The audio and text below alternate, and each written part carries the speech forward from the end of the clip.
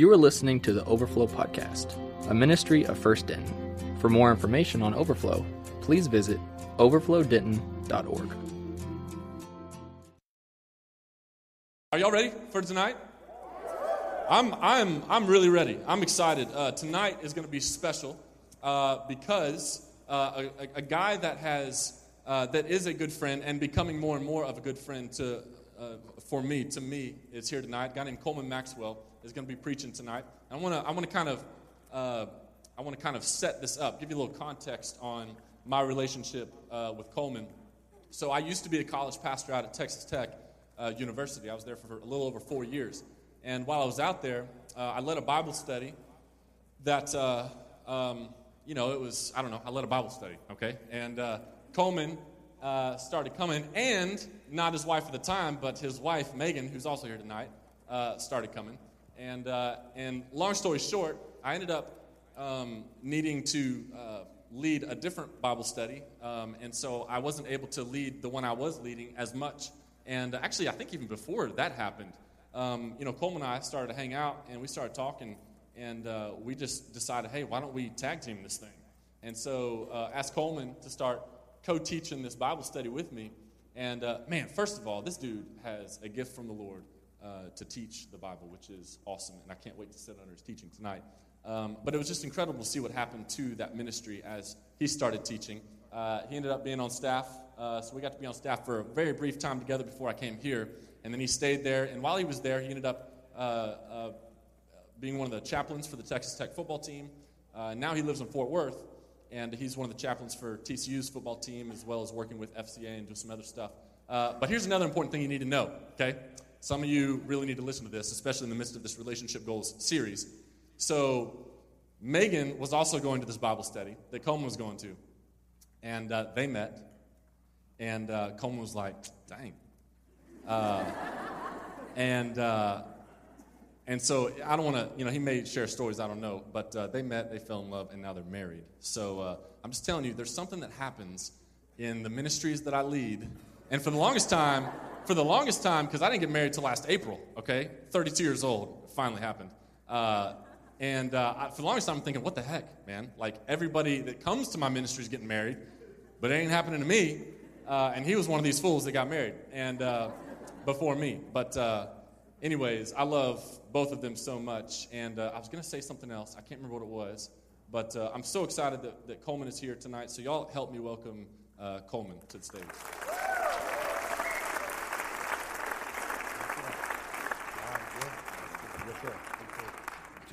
Check.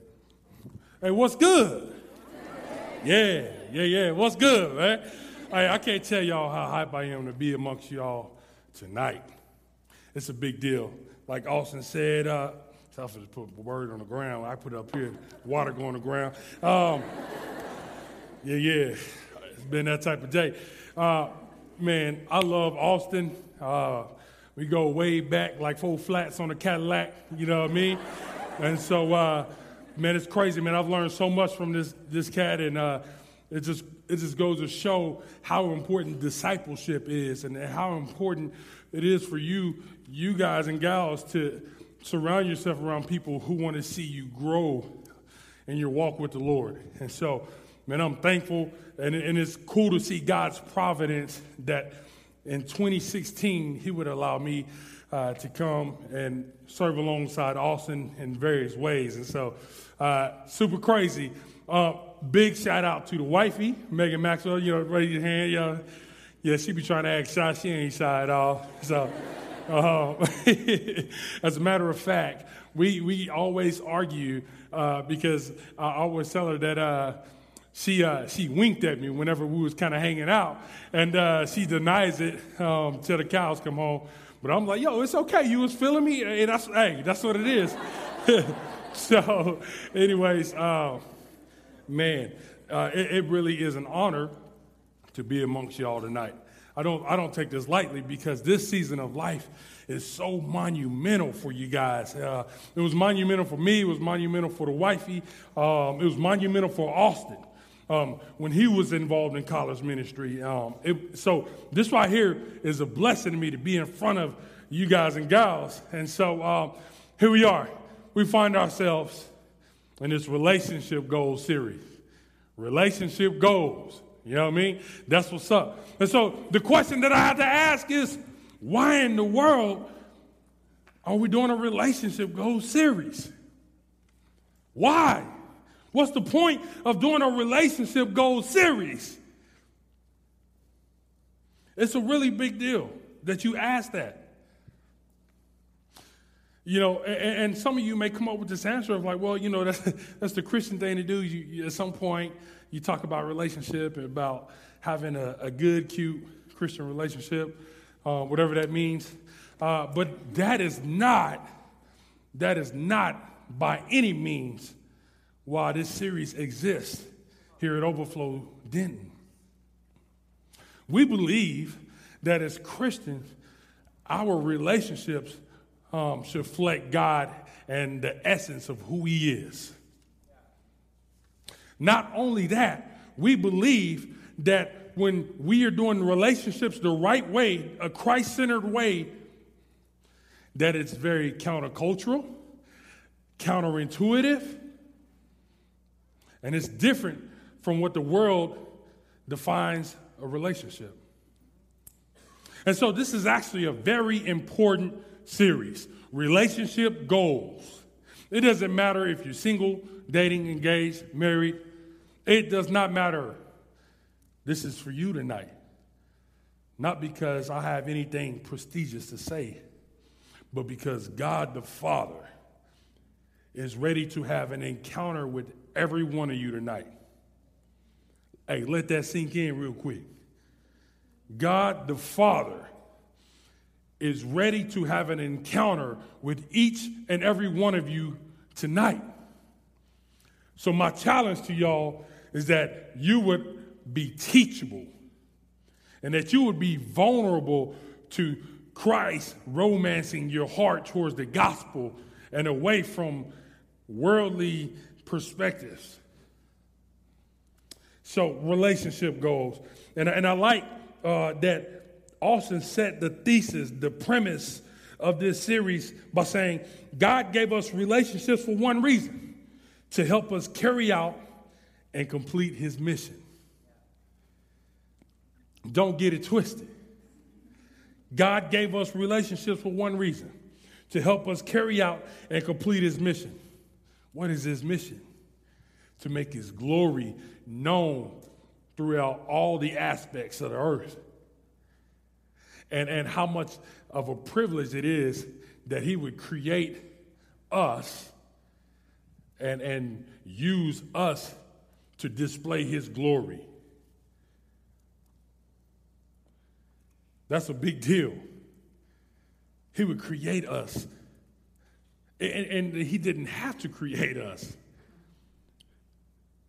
God is super grown. He could do this all by Himself. But because of His love and His grace and His mercy, He created us as humans to help display His glory, His mission that He is better than anything that He created. His love is better than what the world tells us that love is. So His mission is multifaceted and so important. God gave us relationships for one reason, to help us carry out and complete His mission. And He also said, apart from a relationship with God, you cannot fulfill God's mission in a relationship. Let me repeat that again.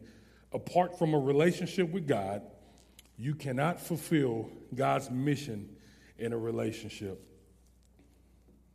Why is that? It's because a relationship apart from God is heavily built on self-sufficiency.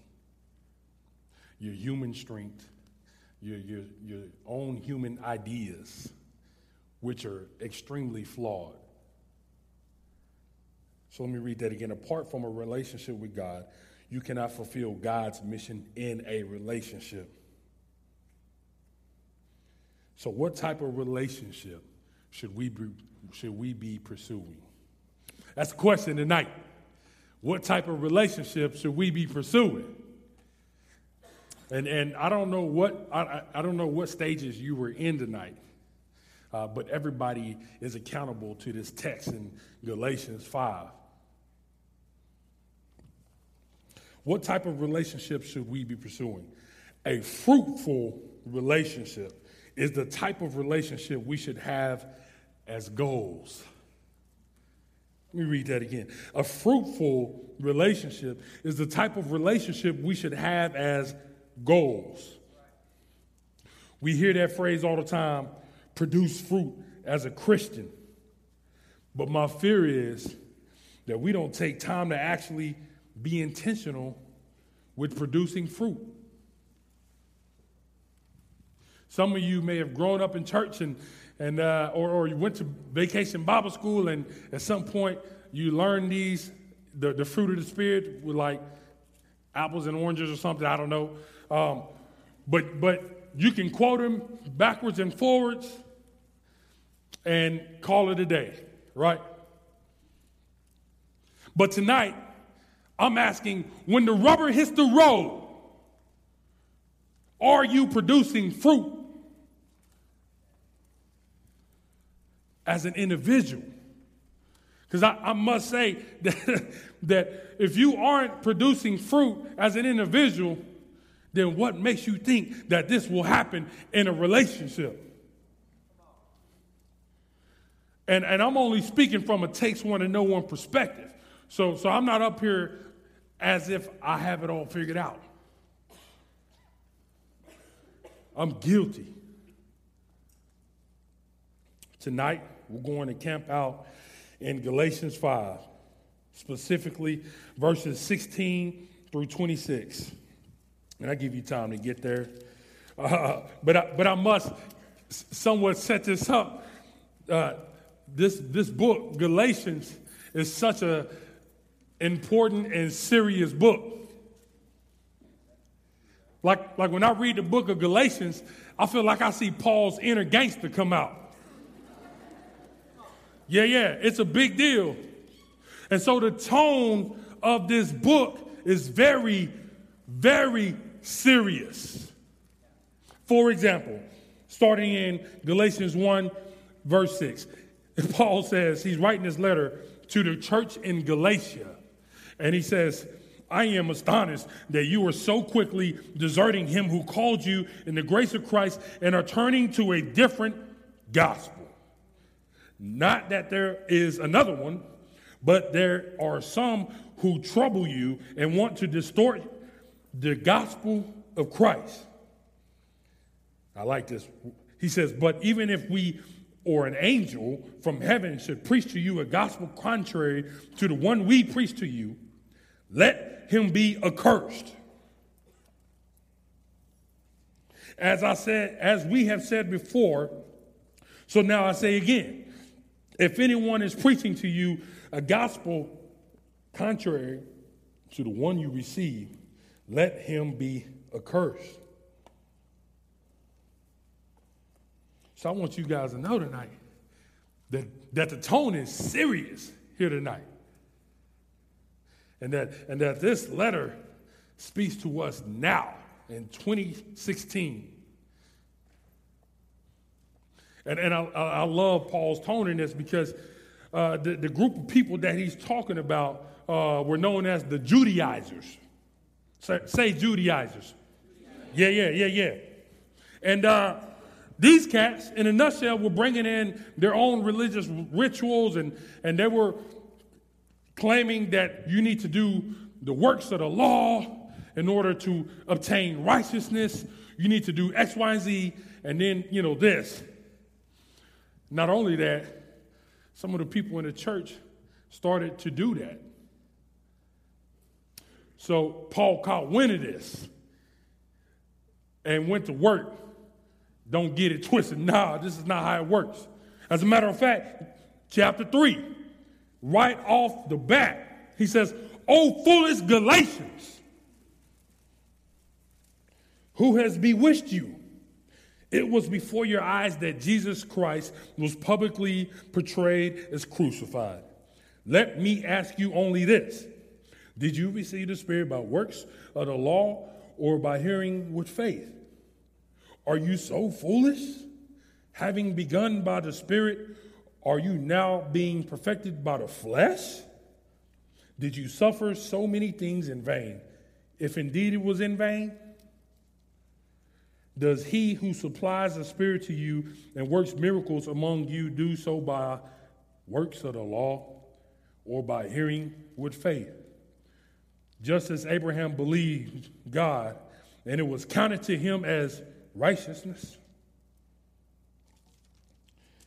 So y'all see that Paul is playing no games.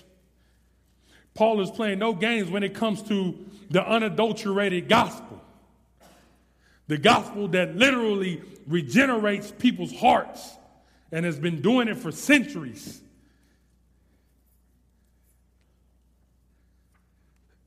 And I love it because this is a direct charge to us as Christians. If you really believe the gospel, man, you'll do all that you can to stand by it and live by it, apart from distortion that many may bring in. And just one last nugget to show you the tone of this letter. We go to Galatians 5, Galatians chapter 5, verses 12. And he says this: I wish those who unsettle you would emasculate themselves.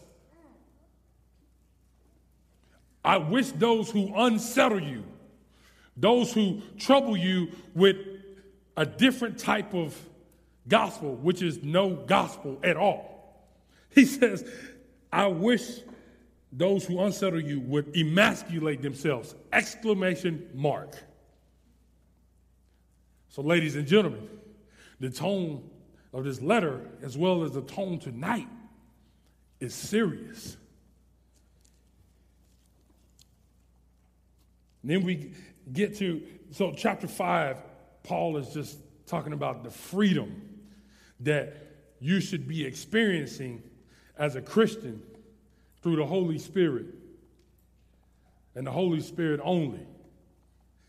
And so we see Paul take a turn at this point, and I love it. And so we get down to verse 16. Well, let me start with verse 13. For you were called to freedom, brothers, only do not use your freedom as an opportunity for the flesh, but through love serve one another. For the whole law is fulfilled in one word: you shall love your neighbor as yourself. But if you bite and devour one another, watch out that you are not consumed by one another. Verse 16, but I say, walk by the Spirit, and you will not gratify the desires of the flesh. For the desires of the flesh are against the Spirit, and the desires of the Spirit are against the flesh. For these are opposed to each other to keep you from doing the things that you want to do. But if you are led by the Spirit, you are not under the law. Now the works of the flesh are evident: sexual immorality, impurity, sensuality, idolatry, sorcery, enmity, strife, jealousy, fits of anger, rivalries, dissensions, divisions, envy, drunkenness, orgies, and things like these. I warn you, as I warned you before, that those who do such things will not inherit the kingdom of God. And then we get another but. Verse 22. But the fruit of the Spirit is love, joy, peace, patience, kindness, goodness, faithfulness, gentleness, self-control. Against such things there is no law. And those who belong to Christ have crucified the flesh with its passions and its desires. Verse 25. If we live by the Spirit, let us also keep in step with the Spirit. Let us not become conceited, provoking one another, envying one another. So, ladies and gentlemen, before pursuing a relationship with someone you're attracted to, you must first cultivate your relationship with God. Let me say that again. Before pursuing a relationship with someone you're attracted to, you must first cultivate your relationship with God. And Austin hit on this consistently for the past 2 sermons. You really shouldn't even be thinking about a relationship if your relationship with God isn't running. And so we want to set the standard, because God is the standard for how you should go about a relationship. So if you aren't taking the time to get to know God the Father, then how can you really flourish in a fruitful relationship? The type of relationship that is countercultural, the type of relationship that would cause somebody that doesn't know Christ to be like, man, what do they have that I don't have that I need? So number 1, walking by the Spirit is the only way you can do this. Walking by the Spirit is the only way you can do this. So this definitely implies that you must have a personal relationship with God. And we know that once the Holy Spirit has regenerated your heart and reconciled you back to God the Father, you are now able to flourish in a fruitful way. You are now able to really reflect God's image.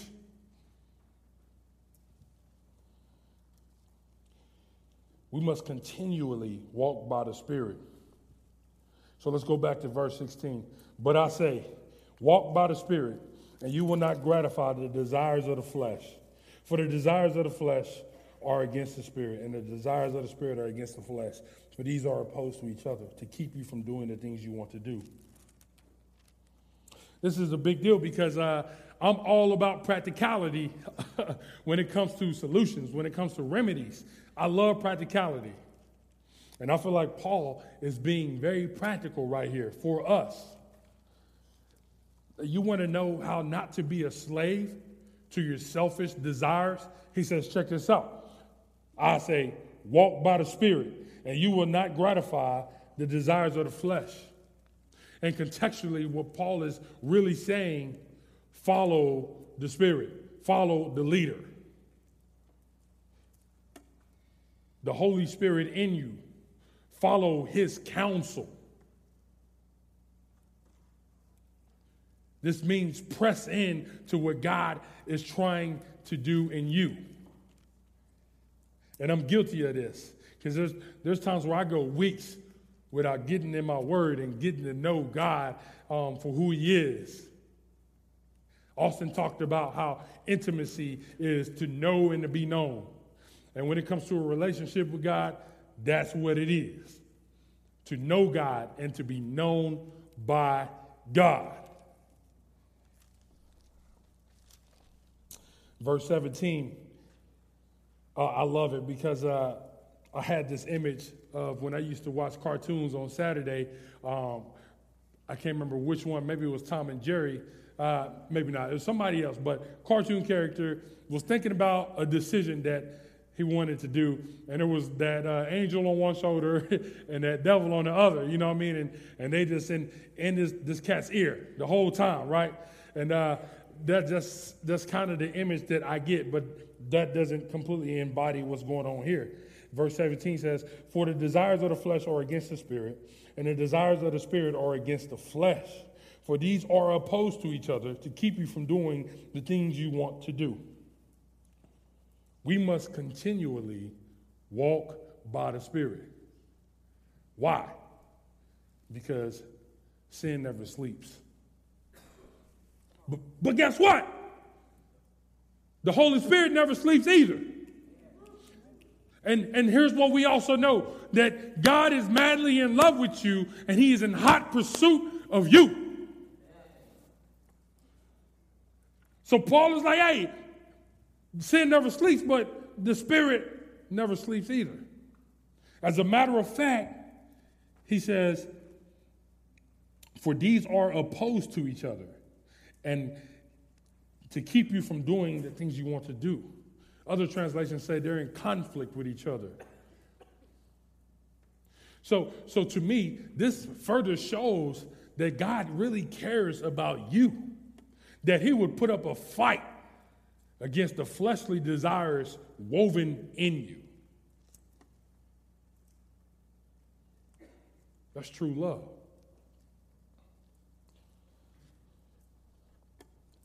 Also, the Spirit helps us conquer the flesh. The Holy Spirit is often known as the guider, the counselor. I love this because, man, the Holy Spirit is in us, leading us. And I said this a while back to you guys whenever I was teaching at y'all Sunday school, but the Holy Spirit will never lead you to do something ungodly. I don't know if y'all heard that. The Holy Spirit will never lead you to do something ungodly. So what that means is, why wouldn't you walk by the Spirit? That's a question I have to ask myself.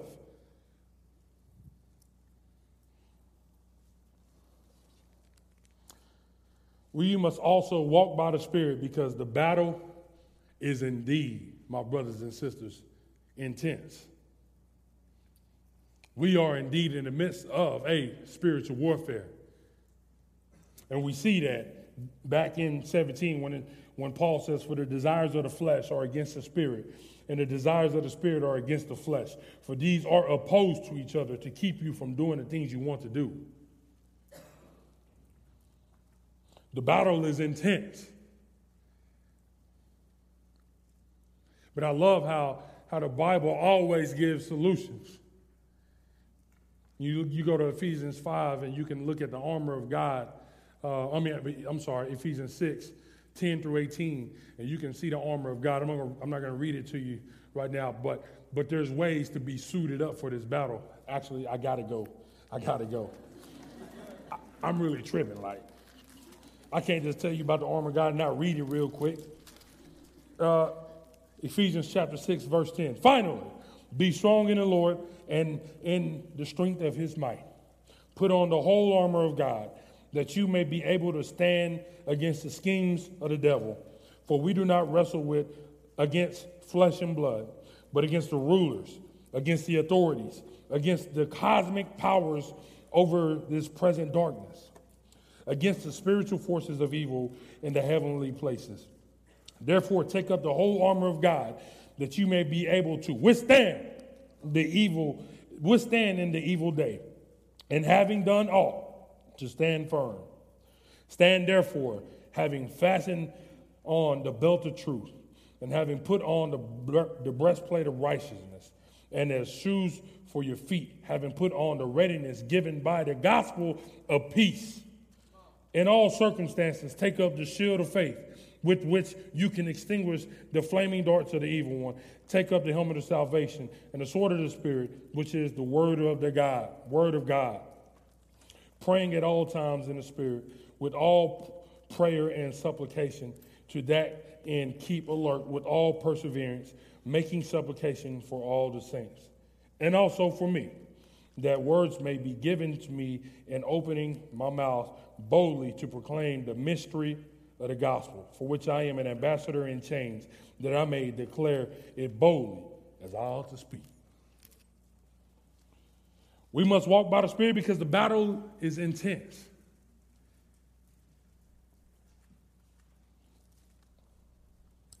Number 2, be aware of the obvious works of the flesh. So verse 19.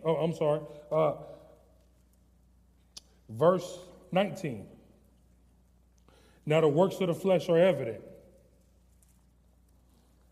sexual immorality, impurity, sensuality, idolatry, sorcery, enmity, strife, jealousy, fits of anger, rivalries, dissensions, divisions, envy, drunkenness, orgies, and things like these. I warn you, as I warned you before, that those who do such things will not inherit the kingdom of God. This is crazy right here. I do want to point out that I often hear people say, man, this world is going down the drain or going down the toilet, or America is going down the toilet, and, we're at a worse place now than we've ever been. No, sir! We are not at a worse place than we've ever been. When Genesis 3 happened, the fall of man happened, the world had been going for a downward spiral since then. So what Paul is talking about isn't anything that should surprise us. As a matter of fact, I would even argue that a lot of the stuff that was going down back then in the first centuries was probably a lot worse. So what Paul is talking about here actually started to happen within the church. Now the works of the flesh are evident: sexual immorality, impurity, sensuality, idolatry, sorcery, envy, strife. The first one he starts off with, now the works of the flesh are evident: sexual immorality. The Greek word for sexual immorality is porneia. Let me hear you say it, porneia. That's where we get our English word pornography from. And so here's what's important to know about porneia, is that there is no limits to what that means. So that's all types of sexual immorality. All types of sexual immorality.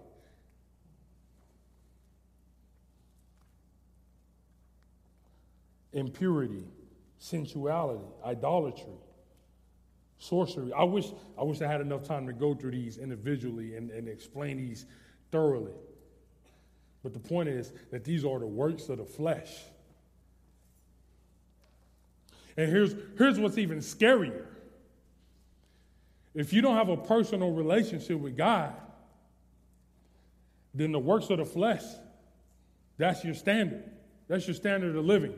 So some of you are like, I look at this list and I actually don't do any of those things. I'm like, all right, cool. So here we go. Paul says, verse 21, envy, drunkenness, orgies, and things like these. And things like these, which embodies a whole lot of other things derived from selfishness. So here's another one that I would throw in there. Self-righteousness. Yeah. Self-righteousness. Self-righteousness is one heck of a drug. Because what self-righteousness will cause you to do is to look at this list and to be like, I'm good. But in reality, you were still operating in a fleshly manner by putting yourself above these things, as the Pharisees did, as the Judaizers did. Be aware of the obvious works of flesh.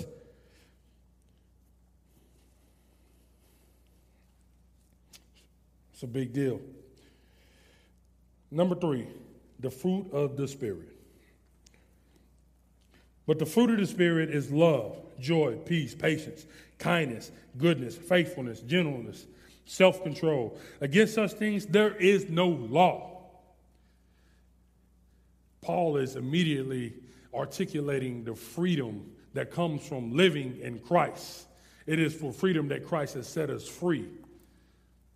Therefore, you don't have to be yoked down by slavery, the slavery of sin.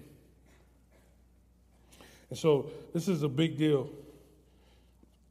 As you obey God's word, these fruits start to show. First and foremost, you have to have a personal relationship with God in order to be fruitful, to experience these fruit and to reflect his image the right way. Let me point out something. This is a deep side note. If you believe that there is no God and that science is the standard, then I must ask, how does science define and work out these vices and virtues that Paul talks about? How does the scientific method work these out, explain them? I'll be the first to tell you, I love science. God created it to display his glory that way. Guess what? The scientific method cannot explain these vices and virtues, which must mean that there has to be an answer for these. There has to be an answer for the vices that we experience as humans. Right? So what we know is that God created us to reflect his image. And then in Genesis 2, he gave us a command. And this command was set up for our goodness and our satisfaction as opposed to our punishment. Genesis 3, we chose something different. We chose the fruit as opposed to God's command. And because of our disobedience to God's command, sin entered into the world through our selfishness. And we know that we cannot get ourselves right. We are so far gone that we don't know how to do that as sinners. Man, I don't know what that was. But thanks be to God, out of his love, that he would send his son Jesus to die for us, to take the death that we deserve, so that way we can now be in right standing with God and produce these fruits. So what in the world does this have to do with relationships, you say? What does it have to do with relationships? Producing fruit applies to the single, dating, engaged, and married. If you're single, this is the eternal and forever litmus test for what you should look for in somebody that you're attracted to. The fruit of the Spirit. If you're dating somebody, your relationship should be producing the fruit of the Spirit. If you're in a Christ-centered relationship, this is the type of relationship you should have, a relationship that's full of love, agape love, a love that is unselfish, that puts others before him or herself. Joy, peace, patience, kindness, goodness, faithfulness. Someone who is true to their word, just like Jesus was true to his word. Gentleness and self-control. Just like Jesus was gentle when he walked down the road to Golgotha, spit upon, busted up, hurt, tired, full of pain, but gentle as all get out. Because we know that cat could have sent 1,000 angels and murked everybody in sight. Y'all laughing, but I'm serious. He was gentle, and he was very, very self-controlled. We're talking about the King of Kings that got spit upon, got mocked, was very self-controlled. So in a relationship, that's what should happen, gentleness and self-control. In a marital relationship, this for sure should be happening. Because we live in a society where marriage has become less important. A gospel-centered marriage, God's design for marriage, has been thrown out the window. So a fruitful relationship is the goal. So some of you, when you see a cute couple on Instagram, and you're like, oh man, that's goals. You should look at the fruit of the Spirit and you should say, that's the goal. Amen. Whether you're single or you're dating or you're married.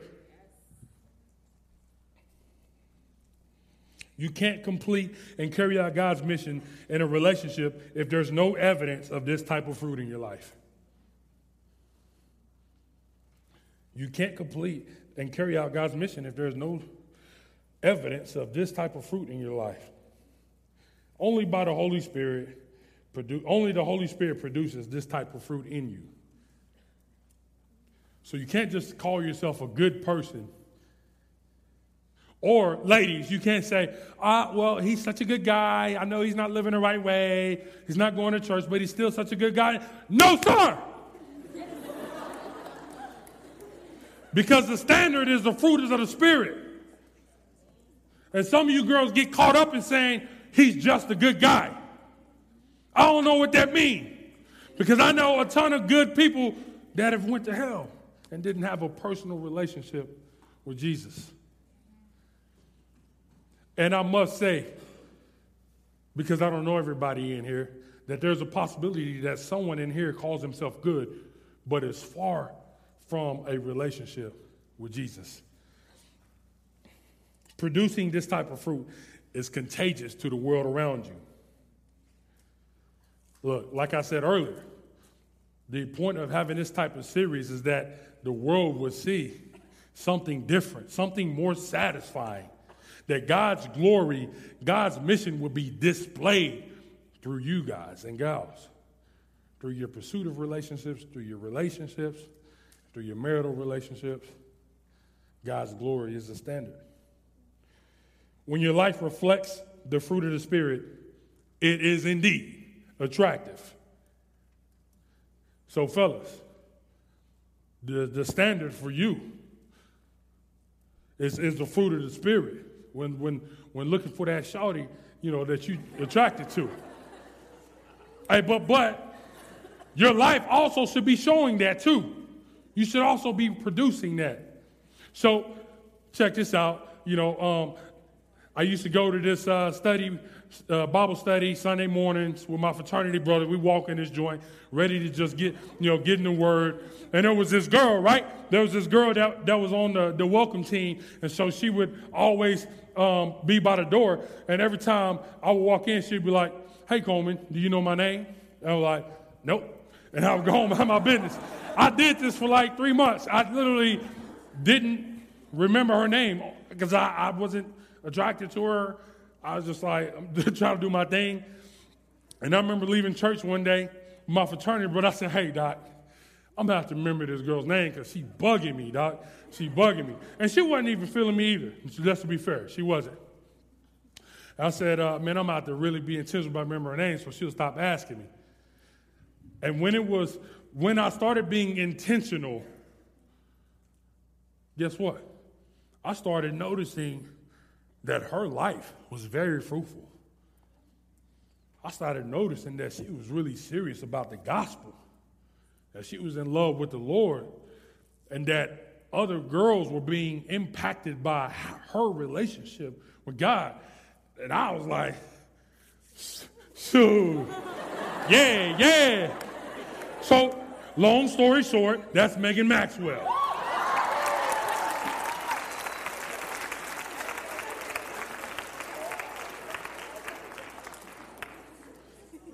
So let's go to the Lord in prayer. Thank you for listening to the Overflow Podcast. Please feel free to download and share with friends. We ask that you do not alter any of the previous content in any way. For more information about Overflow, feel free to visit us online at overflowdenton.org.